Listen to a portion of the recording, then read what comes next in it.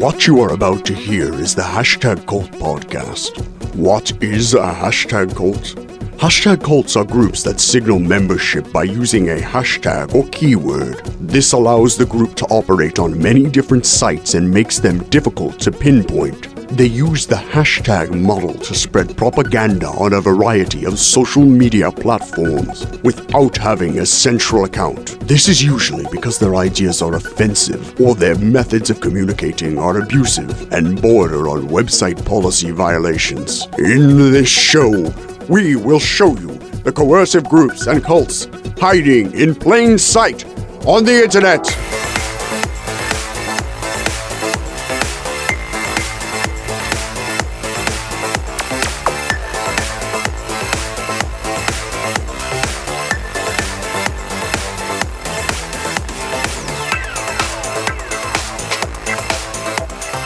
I just started recording it now, so I wasn't in on the fictional fun that we weren't recording of. Okay, hold on.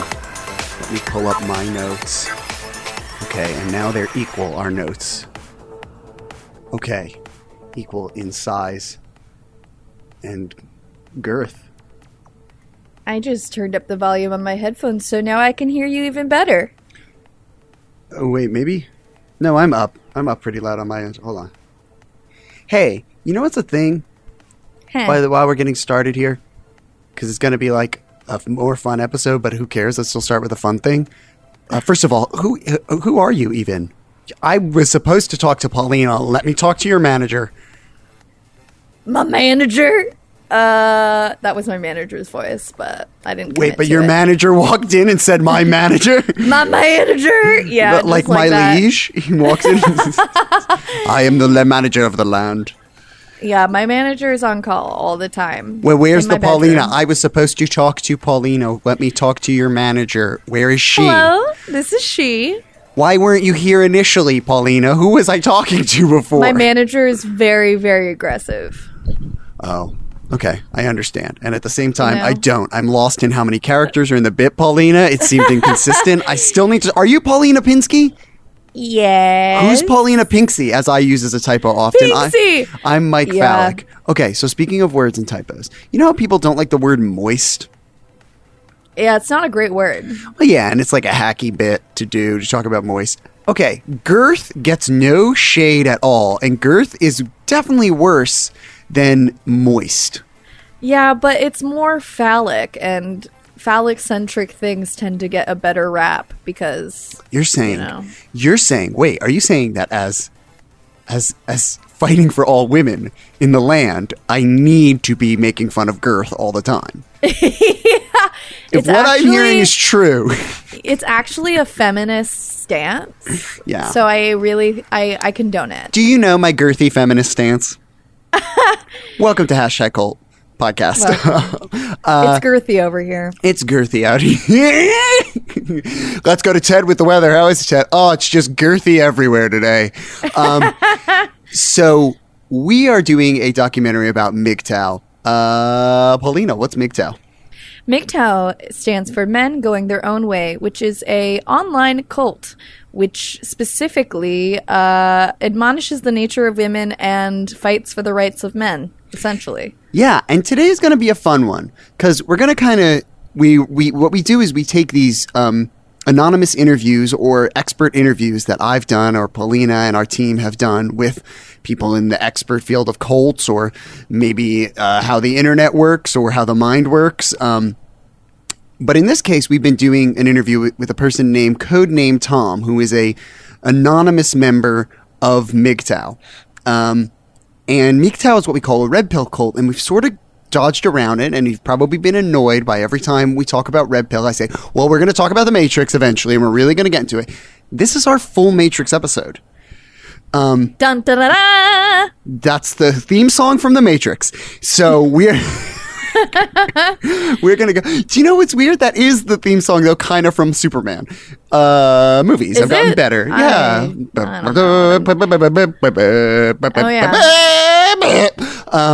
So we're going to play this clip from 15 minutes, which is where we kind of left off last time. We've left off.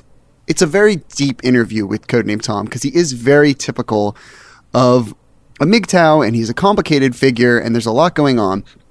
But at 15 minutes, which is where we were going to start this episode, we talk about The Matrix and Ghost in the Shell. So we'll play that clip now. Oh, no. You said he was a blank. Let me turn up the mic just a... Oh, a blue pillar. I don't know what that just is. turn the mic up just a... Oh, it's, I discovered you off of a MGTOW tag on YouTube. And the title of your video is, "My friend is brainwashed by a sex cult." So, what I assumed is that, and it's my fault for assuming, it really is, I'm sorry. What I assumed is that you were familiar with other, with like philosophy is what it's kind of called on the internet. Like, this is all stuff that I fell into. I had all the mindset before I discovered, like, the words for it. Same with Snakes and Suits and the DSM-5 thing. I had the idea, just couldn't put a name to it. Blue Pillar is just the he didn't take the red pill. He didn't want to learn about what female nature was, quote unquote, or how our economic system works, or like any of that. He just wanted to have a good time and figured that he could do that perpetually without too much consequence. That's a reference to... I've seen The Matrix. Still lives like that. I'm a big fan of The Matrix. That's from Yeah. The Matrix? Do you like The Matrix? The original. Yeah, everyone likes The Matrix. I just watched it, in January? All three of them? Oh, man, do you have the Animatrix? I saw it a long time ago, and I was impressed, but anime's not my bag. I love that. That's like... I've done little marathons where, like, there's some about Zion before when Neo comes in, and Zion during and like all this history. So I'll watch like the stuff that happens before in the little short, and then watch one, and then like there's lists that are like, yeah, you want to get the full story. Yeah. The way you are with that is the way I am with Ghost in the Shell. Great series, the original, complex. right? The original series. I watch that every year. Yeah, fantastic series.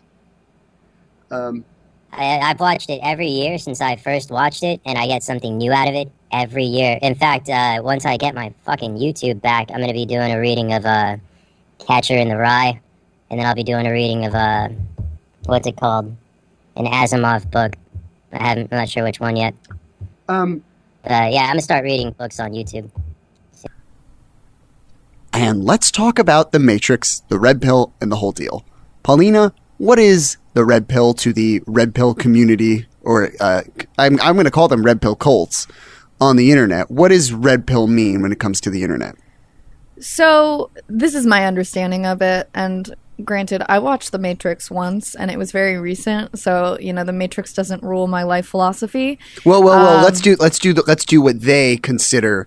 What the Red Pill cults, not what the Matrix considers. So what what does the manosphere barf? What does the manosphere? I hate that word. Manosphere. There is a girthy manosphere out there, and I don't like it.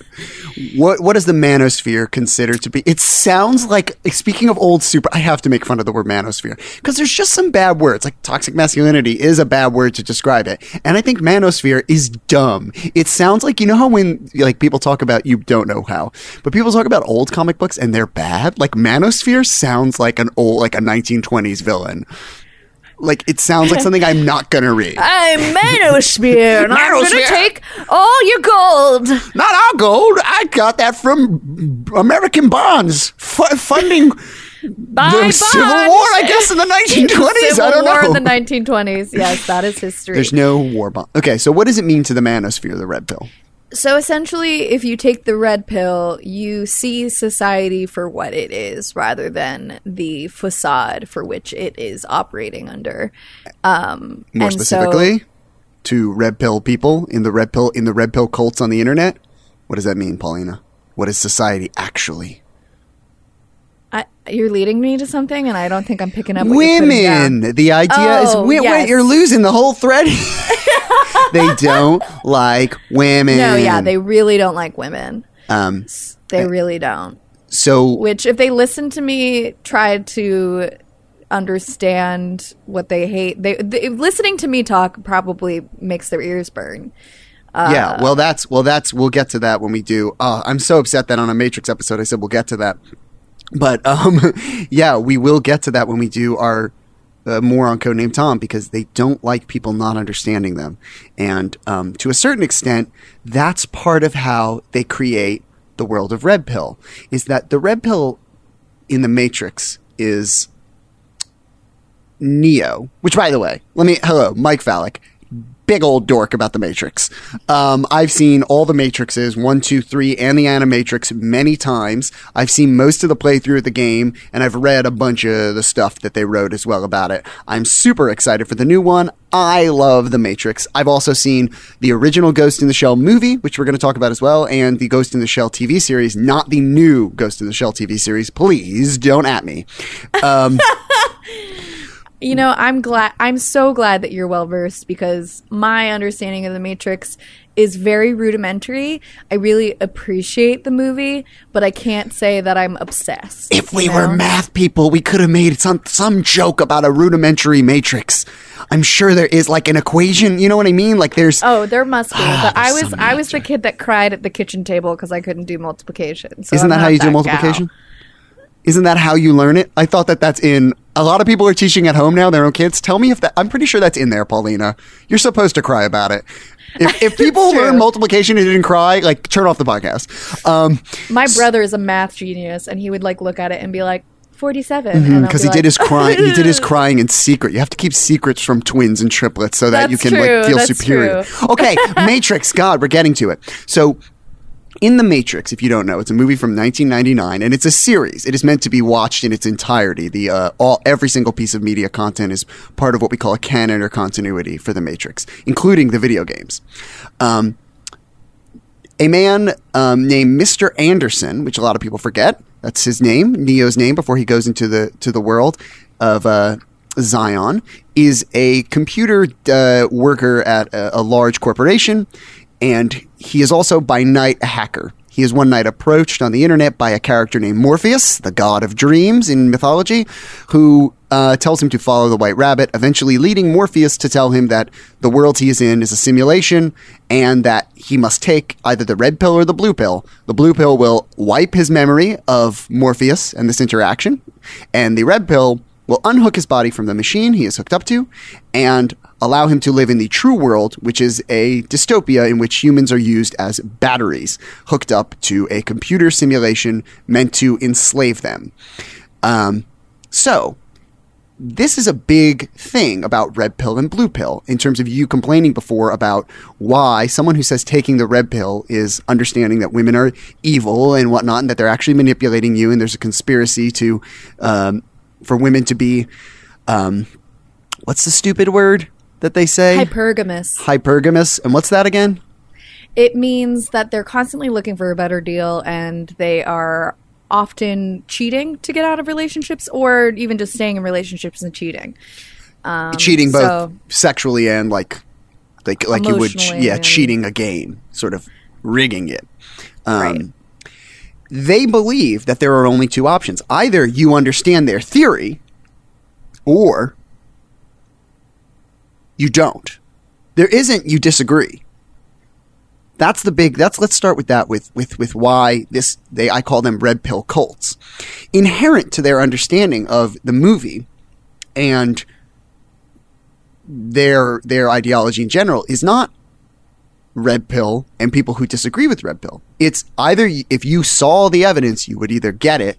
So if you don't agree with us, it's because you don't understand what we're saying. And that sort of reminds me, it just feels like a very oversimplified way of being. That simplistically, like, oh, you haven't heard what we have to say, and if you actually heard what we had to say, you would believe us, you know, which kind of reeks of that sort of cult-like mentality, right? It's like, I'd say more than reeks of. I'd say it's been. I mean, they made a broth. It's meant to smell that way. They stewed it. They served it up, and they gave it to us. Yeah, it is, and this is the thing that everybody wants to kind of argue with us and our patience in saying, well, is this a cult? Isn't it a cult? That's the start to every red pill group, is you either get it or you don't. You don't disagree with us, you're stupid. And that is the basis for most cult-like understandings of the world. There's no gray ground. There's no second path to enlightenment, which is another idea that the Matrix doesn't support. They don't say that. The red pill and the blue pill are not the only options. Let's get into that. So, in the Matrix, if you haven't seen the whole thing, which again, a lot of people on the internet just hear someone talking about something. We've met these people, and then they've never actually seen the source. And Pauline, I want to talk to you about a serious issue before we talk about this. Okay? Okay. Have you ever claimed, and I'll admit I've done it, have you ever claimed to see parts of movies? You know, I can't say in recent memory that I have. I've done mostly this. because because I cannot regurgitate quotes. I can't even remember titles of movies that I watched. I'm just like I literally. So you'd rather one be ear out like, the other. no, I've never seen it, even when you've seen it. Yeah, I'm like, I haven't seen that. No, And Zach will be what's like, that? we watched it last night. I'm No, like, I haven't. Yeah, which part though? I don't think you remembering that right. So I've said I've seen parts of movies. Look, everyone, just admit you haven't seen the movie. Okay, It's just not start that admitting hard. I will say, just pretend that you can't remember anything, and then you're off the hook. You know, and that's how I do it. I'll admit some movies I haven't seen. I'm trying to think. Oh, What's that? The movie with oh man, the Moonlight. No, not Moonlight. I saw that Moon Shit Kingdom.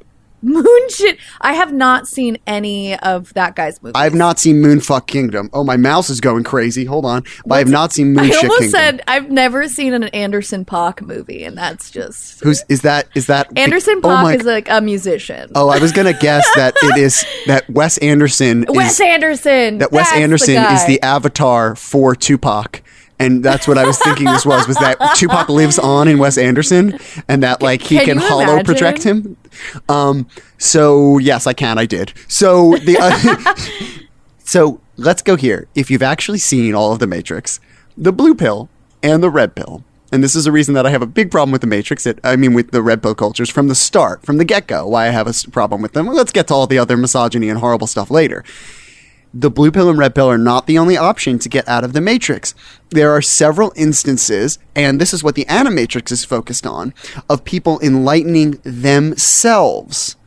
That Morpheus is not a cult. Morpheus is often accused of being a cult leader. In the movie, he's accused of having a pseudo-religion. A large amount of the movie focuses on Morpheus being wrong. So that's something you have to understand. And Morpheus isn't necessarily right. Morpheus, in the end, did not understand his own religion. Oh, by the way, spoilers for The Matrix. Yeah. We're going to spoil The Matrix. But in the Animatrix, there are mostly stories of getting entities out of the Matrix, which is the machine simulation. There are 3 stories specifically which involve escaping the simulation without using the red pill or blue pill, showing that there are more than one path to enlightenment. The 3 stories are, I'll do them in rising interestingness because they're pretty cool. One is about a skateboarder who is named, actually appears in the films. He shows up in the second films and kind of knows Neo. He wants to be part of the crew. He is an adept skateboarder and simply on his own is having dreams, figuring out he's having visions of Neo. He's just having visions of Neo, and he figures out that he's in a simulation, and they communicate via dreams, and he gets himself out of the Matrix. He pulls himself out by jumping off of a roof because Neo says he'll be able to catch him in that moment. Neo is not giving people the red pill either, everyone. Neo is freeing people from the Matrix constantly and not giving them the red pill. So that's another way that you can get out of the Matrix.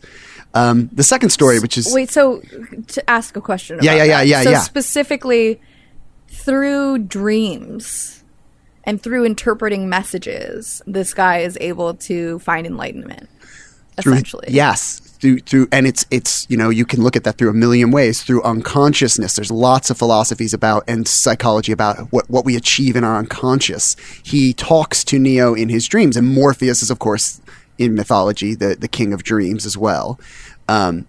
That's how he escapes. He's having conversations and talking to, and dreamlike conversations. He figures out that there is this other simulation going on. The second one, I think you'll have a lot more interesting things to say about. It's about an athlete who is a sprinter and discovers that there is the Matrix and is using the same powers that we see Neo use to be one of the best athletes in the world. He is aware that it's a simulation and is using that to achieve his ends in the Matrix. So powerful is his understanding of the simulation that they try to shut him down, to kill him, but he's able to keep himself alive and aware that it's a simulation and even overcome paralysis or some sort of paralysis. We're not really told what it is. Immobility, rather. And he's injured and destroyed by the agents, but then still manages to overcome it. This is someone who has effectively escaped the grasp of the Matrix, but decided to stay in the simulation. Interesting. Is it because he's benefiting from it? It's because he feels enlightened. In that world, he is enlightened, isn't he? Which is sort of derisive of the idea that leaving the Matrix is always the smartest you can be. The idea is he's in the Matrix and he's enlightened. He understands it. He can operate in this world.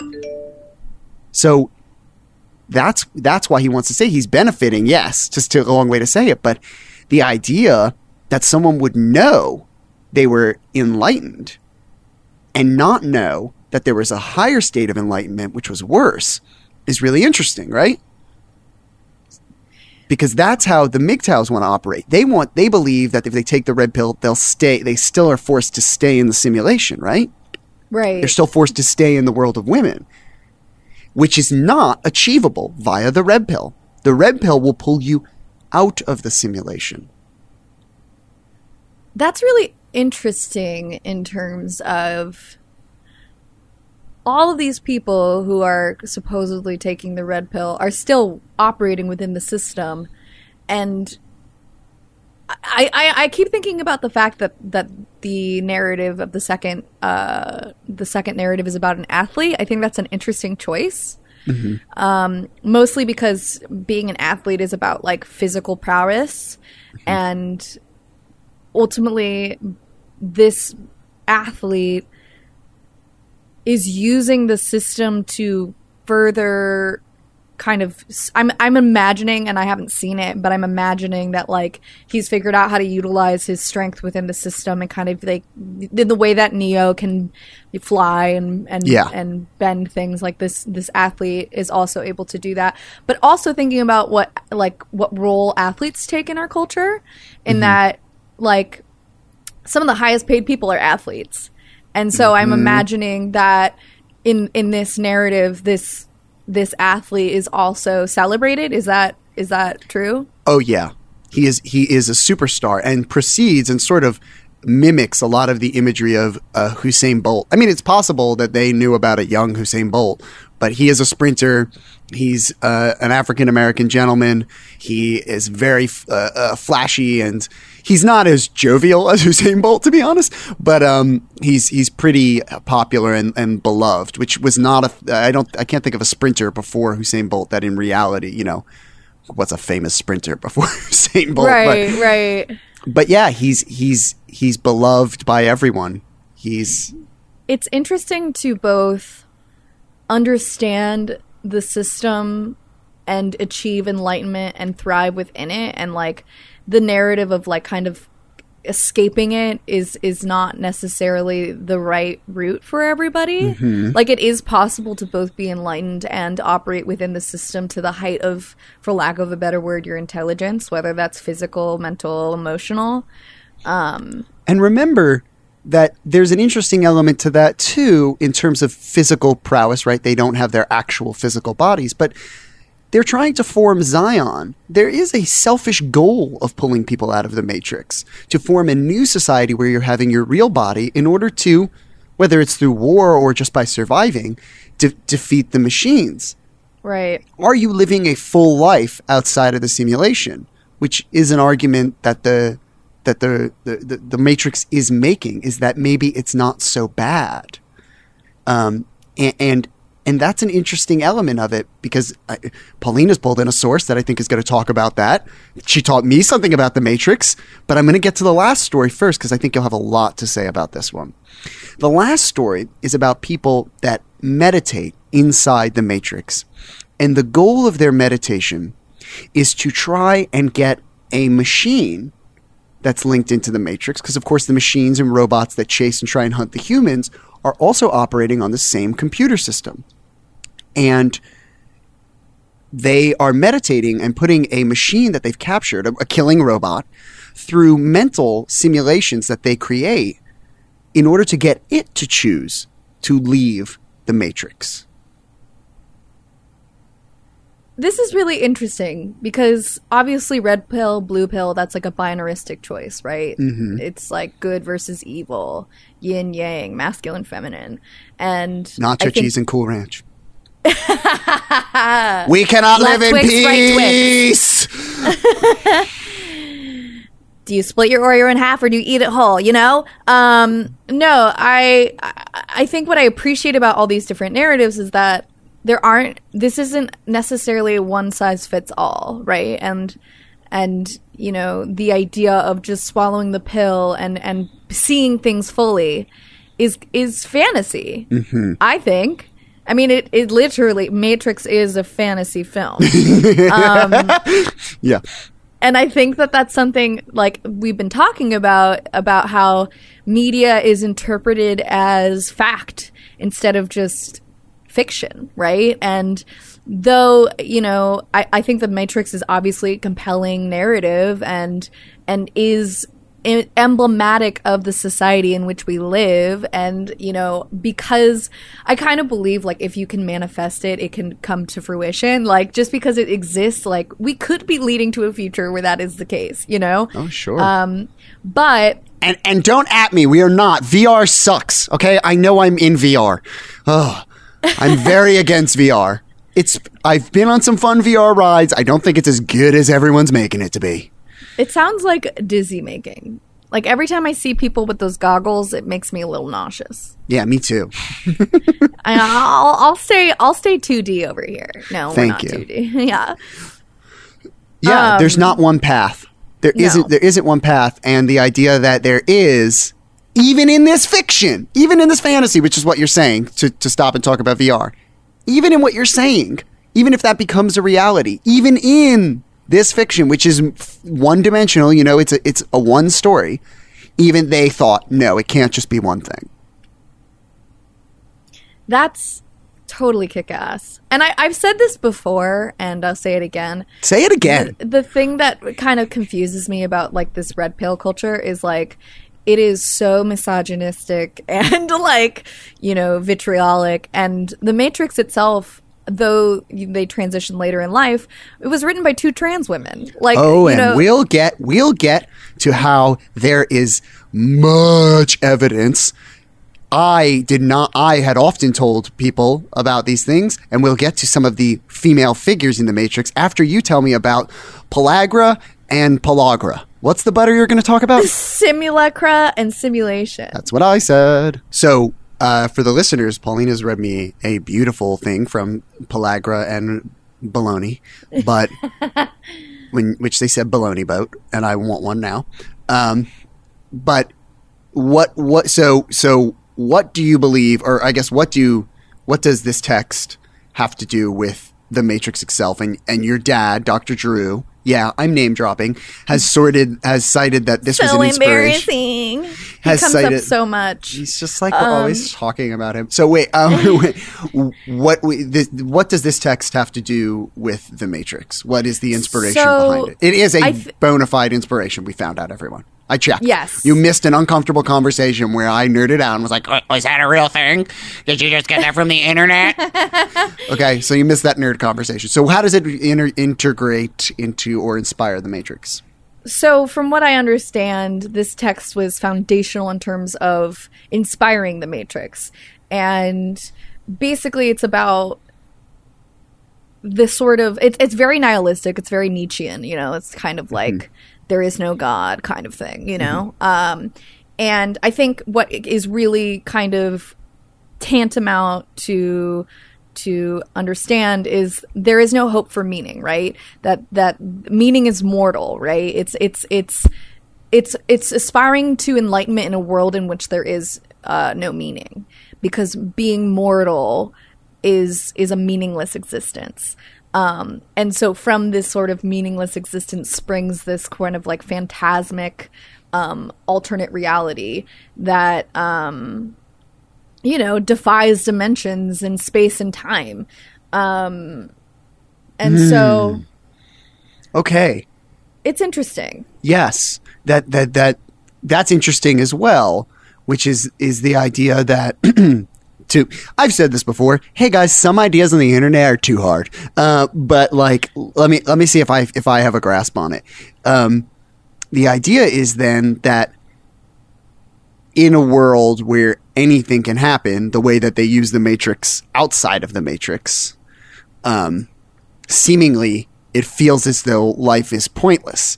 And so therefore the belief in the one, Neo, is a driving force in feeling as though there can be an enlightenment and that life is not pretend, although Neo's main skill is in using the pretend world. So it requires quite a bit of faith to understand that.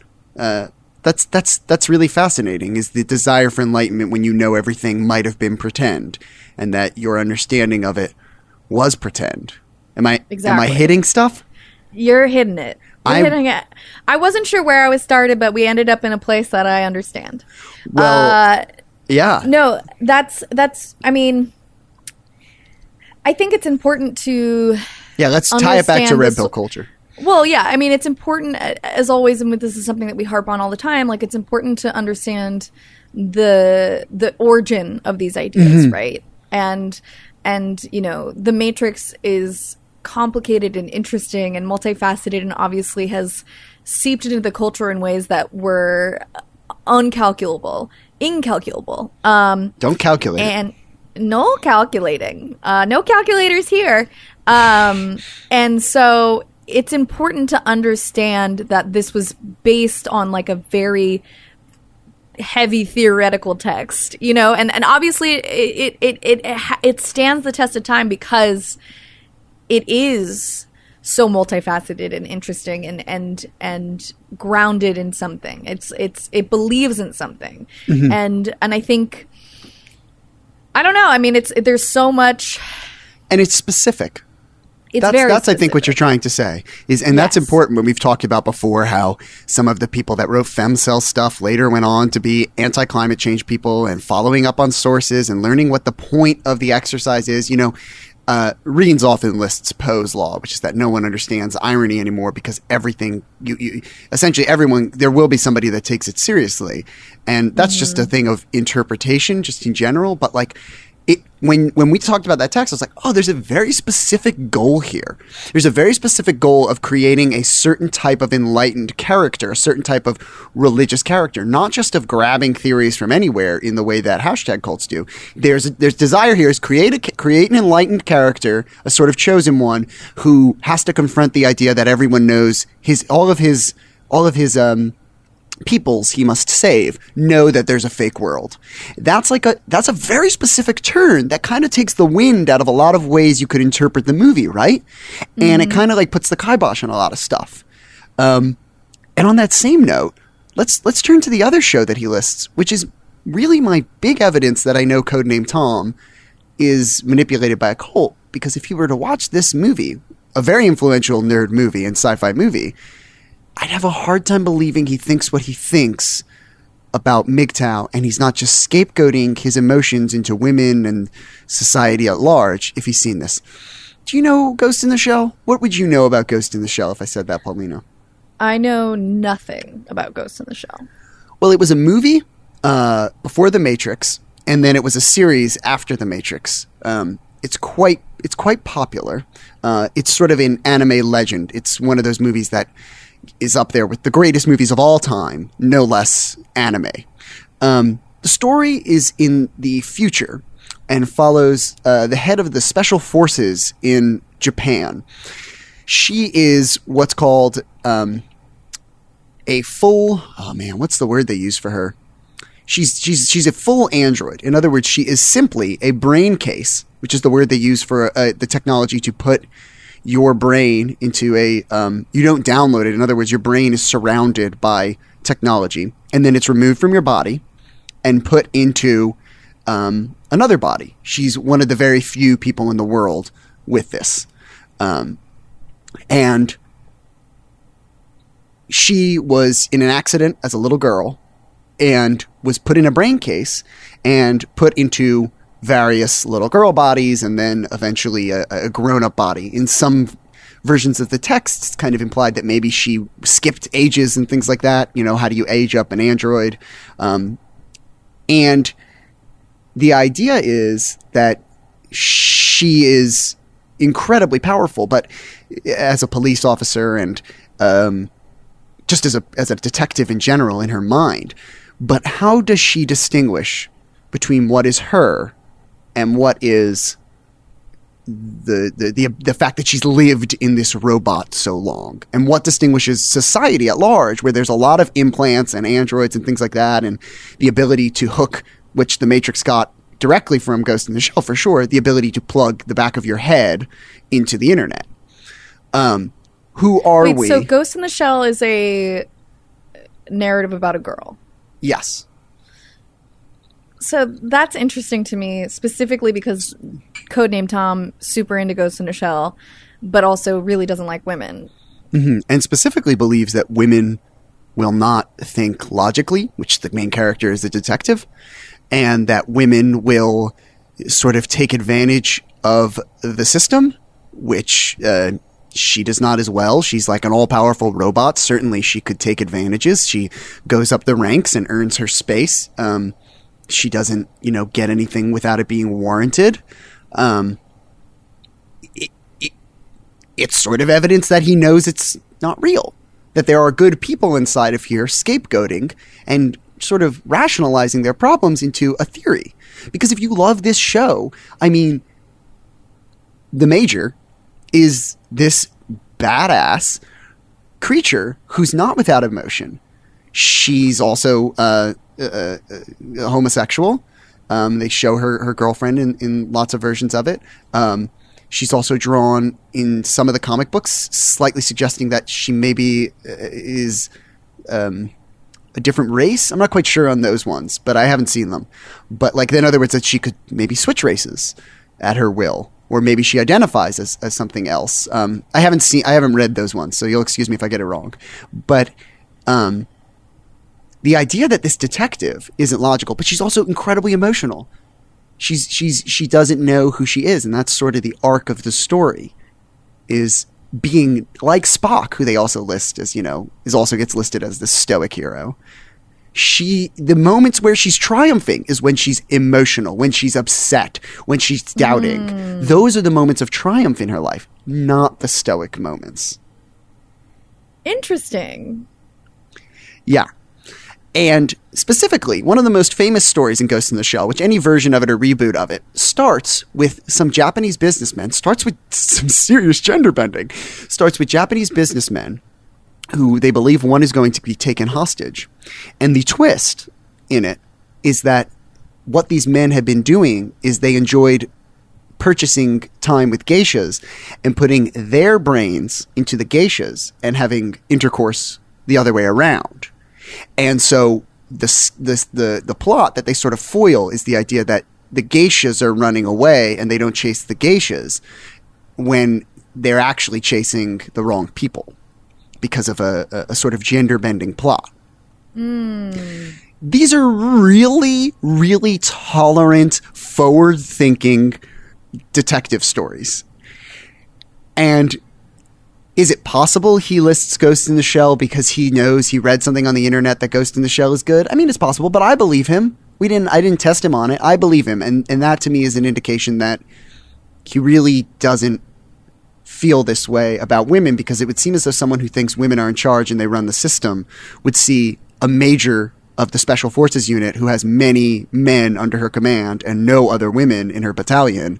They would see that as scary, wouldn't they? Right. I think that's kind of where I'm getting tripped up. Is obviously this narrative is about a powerful, sharp thinking femme, and I think ultimately, and this is what we come back to a lot, is the hypocrisy is a little bit on the nose. A little. It's like, yeah, it's what Rachel Bernstein calls the irony mirror. You want to hold it up and be like, don't you see how exactly opposite you are? Don't you see how literally everything you're saying is the opposite of what you're doing? And Ghost in the Shell, even the idea of being trans, what makes a woman? Even in the instance where I would never say this about a living person who identifies as any gender, but in the idea of this fiction, she is totally artificial. She is a man-made body. So is it just her brain that makes her that? Well, then what is that? And that's where Ghost in the Shell, the expression they're using, comes from. Seemingly you can break down, Dr. Manhattan style, all of the things that make us who we are. But what makes her want to still be female looking? What makes her still want to do... what makes her still think of her childhood memories? There's something in there. The evidence, perhaps, of a soul. Something identifying us to who we are, which is another big part of the Matrix is, I'm in a jar. I'm literally in a jar, but I am still me. What if I come out of that jar and I look different? Am I still me? Is my soul now in my real quote unquote body? Is that still me? Yes, because of the soul. It's so interesting. I feel like a lot of this is circling around life essence, what is the real experience? What is the lived experience? In the Matrix, the lived experience is literally a simulation, right? Mm-hmm. Ghost in a Shell, it's a head plug in kind of a bot body situation. But all of it is circling around what makes a human human? Yeah. I think, which is interesting. One of the more powerful characters in The Matrix. Here comes Reens. Enter Reens. Producer Reens. We're talking about The Matrix. Remember, I'm about to talk about Trinity. Remember how the other day we were watching a movie and Trinity was in it? And I love Trinity so much, the actress, that I didn't watch it because every time she came on screen, I was just so happy to see her in something else. Yeah. I love... Trinity is my favorite character in The Matrix.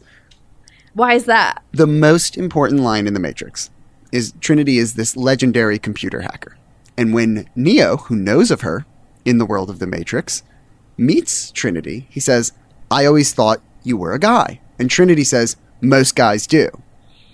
Now, it's a throwaway line meant to be a little bit funny, but in my opinion, it shows A, how aware Trinity is, and just B, how many people she interacts with and the power of an artificial identity. There's a great story in the Animatrix where she is hunting down a detective who is so good at being a detective that he's kind of figuring out the Matrix. And what's really important about it is that it's set on Earth. But the whole thing looks totally different. It looks totally different. And it's not a coincidence that Trinity is the one to hunt this guy down. Because even though it's on Earth and it should look like Earth, right? It doesn't look like Earth. And there's a philosophical question about what happens if I see blue different than how you see blue?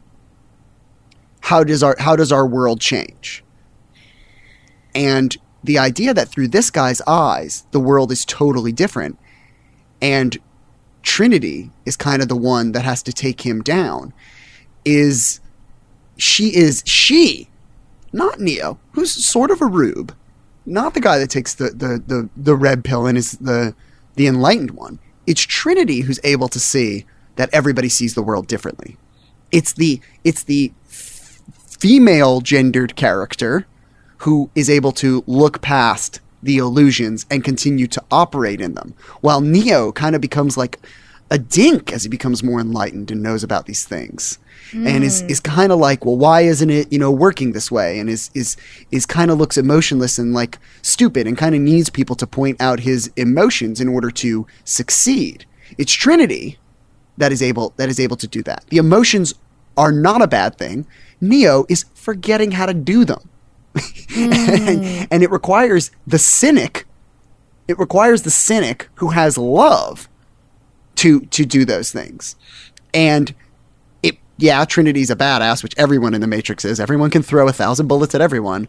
But this cross section, it's in the same way that really most people should relate to Anakin Skywalker, not to Luke Skywalker.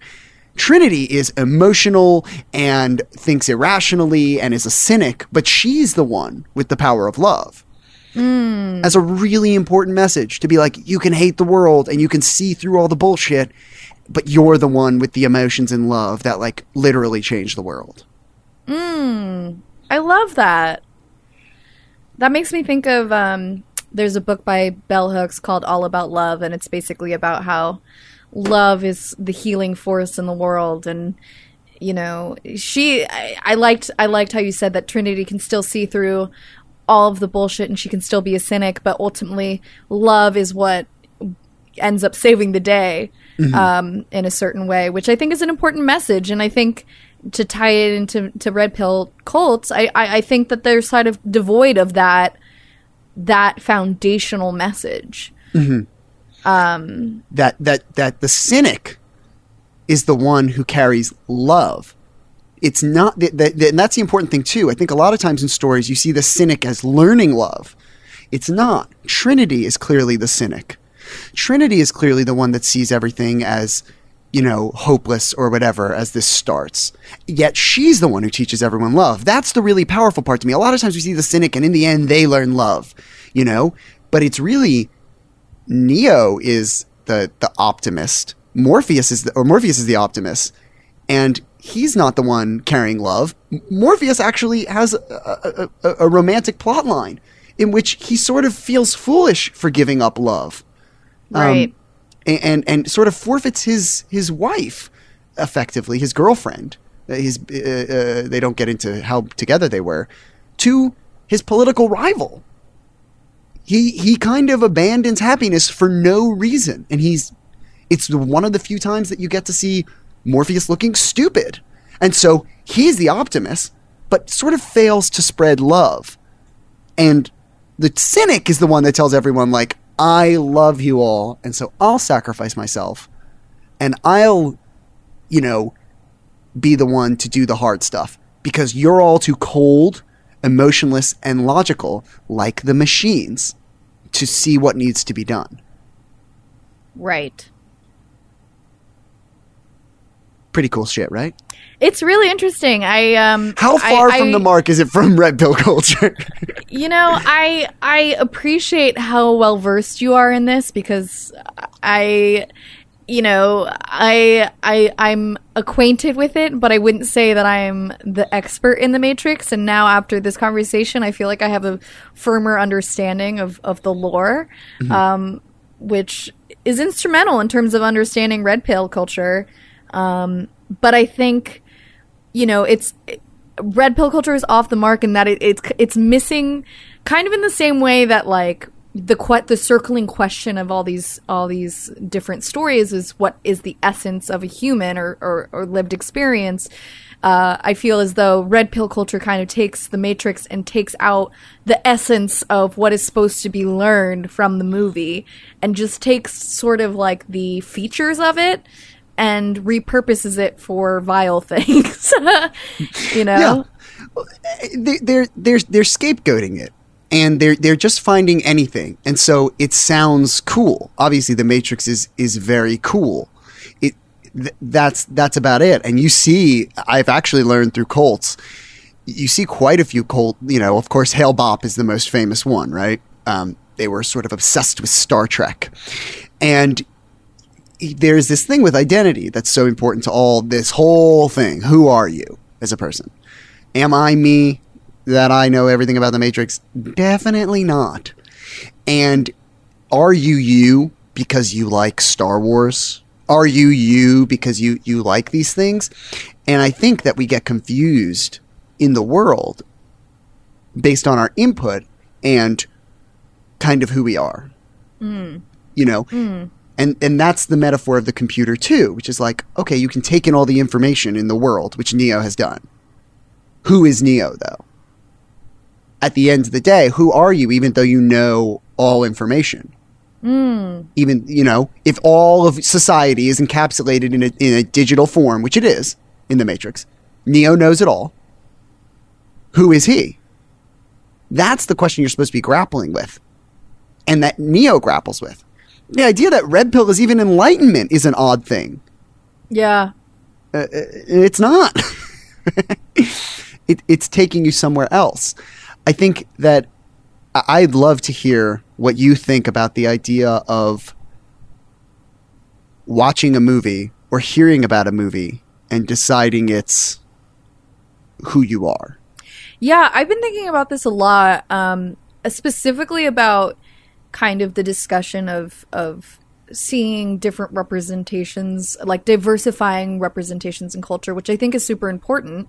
But I also think it's a weird phenomena that when we ingest media, we want to emulate it, right? Like if you watch, what's that Kerry Washington show where she's working for the president? I don't know. Do you know what show I'm talking about? And whenever I don't know a show, not How to I Get Away with assume Murder. it's How to Get Away with Murder. Yeah, it's a different Shonda Rhimes movie, TV show. Where she's working for the president? West Wing.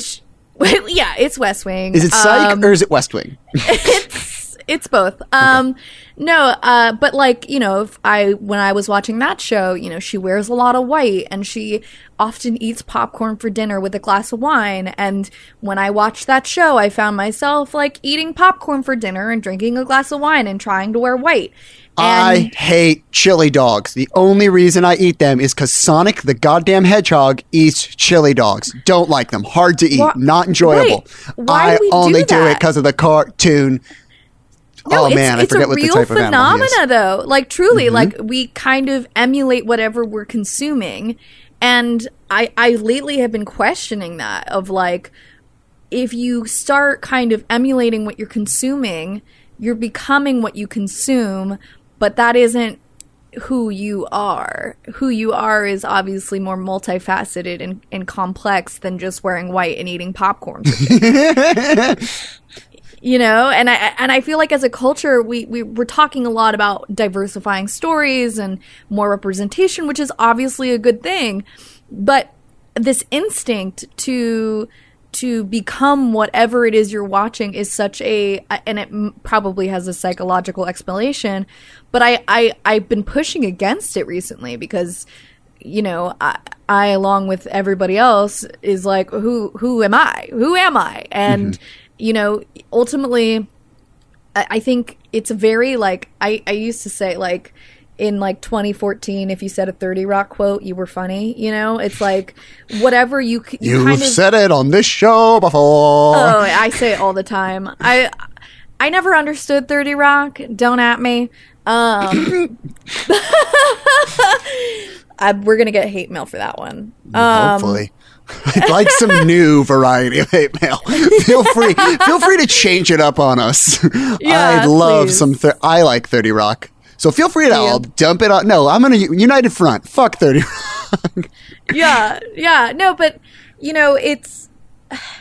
I guess I want to push against the idea of making your identity part of what you like. I mean, and. Wait. So I'm gonna, just so I get the making your making part that of what you like your identity, right? Or making kind of like I feel like Southern California is a big Disney constituent, obviously because Disneyland's there, and a lot of people. Is Disney representing us somewhere? Honestly, big voting population. Is there a Disney Congress I don't know about? It's in the schoolhouse. But essentially, there are like a ton of people who really, really love Disney. So much so that they buy Disney, appliances, Disney clothing, Disney everything. They buy Disney. And I think, obviously, that's part of like a capitalistic structure. I'm kind of veering off here, but essentially, think outside the box. What you consume is not necessarily your entire identity. And I think that that's something that we need to talk about as a culture at large. It affects every facet of people's lives. And there's this thing, right? Like, you're at a party and someone says, "Oh, you remind me of my friend Craig." How does that make you feel? I mean, in my opinion, it's not great conversation, but like, I have a mohawk, and I think there are guys with mohawks that see me with a mohawk and get upset that they're not the mohawk guy in their life. And I think that that's a big thing, and I think that there's probably guys with mohawks or guys without mohawks who see me have the mohawk and think that I see myself as the mohawk guy when it's just how my hair looks best. So I think that there's this unspoken conversation that "you remind me of my friend Craig" represents, if we can really get into deep philosophy. What Craig represents is the fact that, like, you're not so interesting. You might not be that unique. And, like, that doesn't take value away from you. Well, right. I think that that's the bottom line, is we're all trying to differentiate ourselves when in fact we're all the same. I mean, the idea of like being unique is nice and exciting, but ultimately, like, if we're really going to get like new age enlightenment, like, we are all one. We are all experiencing human consciousness. Well, I just want to say this. No, because some people eat Cool Ranch Doritos, and I'm not about it. Okay, I eat them and they're very good. They are not. It's just, you gotta okay. Get your tongue checked. Okay, here's the thing though.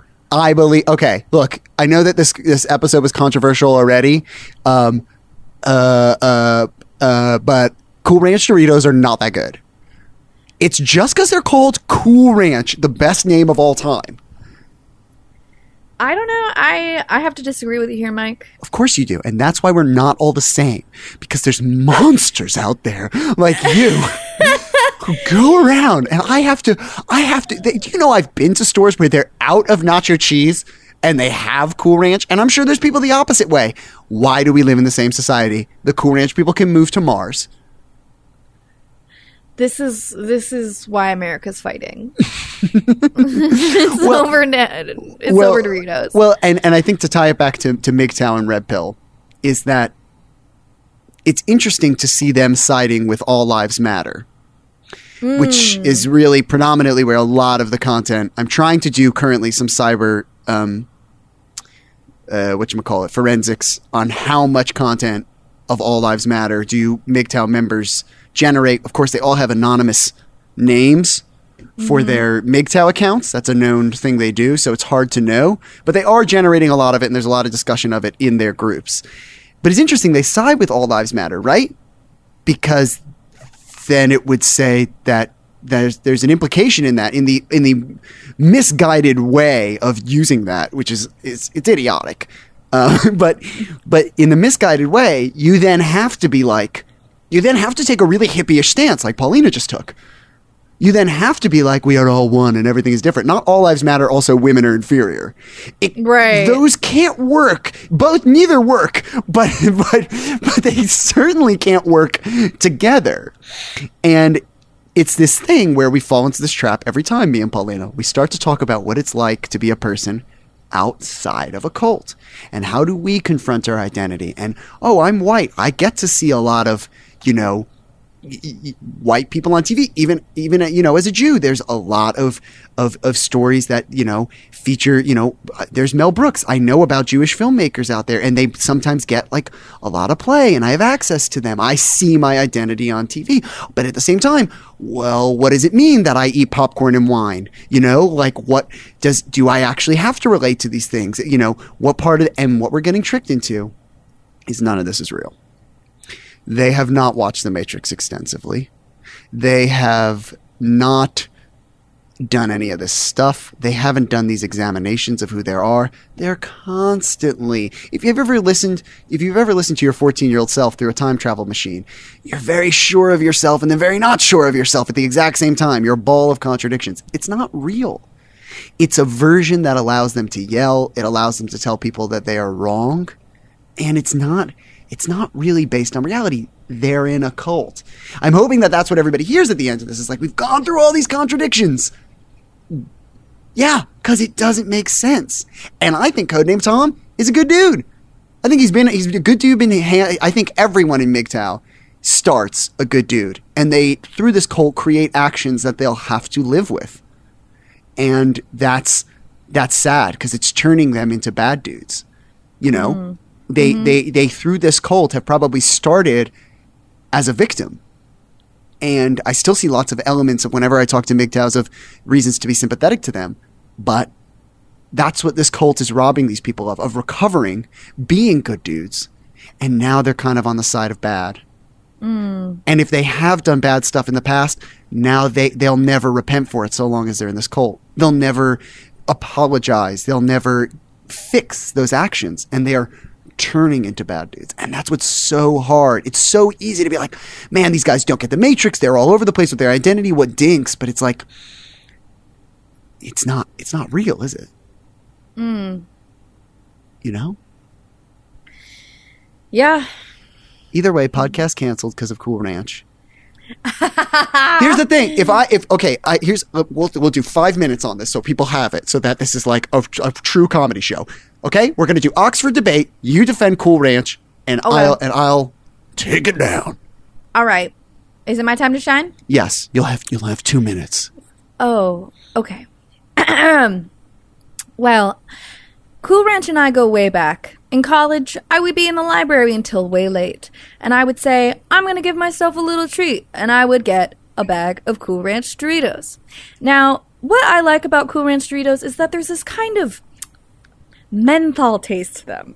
There's a brightness to the profile of a Cool Ranch Dorito that I don't quite get with the nacho cheese Doritos. I appreciate nacho cheese Doritos, but Cool Ranch just... all the chemicals on my tongue sing a symphony. They crunch right. They just crunch right in my mouth, and they taste good. The end. Thank you, candidate Paulina. Now, Michael. Okay, first of all, someone who would bring powdered covered snacks to a library is a monster. Okay? I also don't think that there's menthol in them. I do think that now you've proven that the cool is all in your head, and it's because it's the best name of a flavor ever, and it's Cool Ranch, and it's got fun 90s writing on it. I don't think they're mentholated. I think that's totally placebo effect, or as it's called in most scientific cultures, the Cool Ranch effect. I don't want any of your cool cigarettes, chips in my mouth.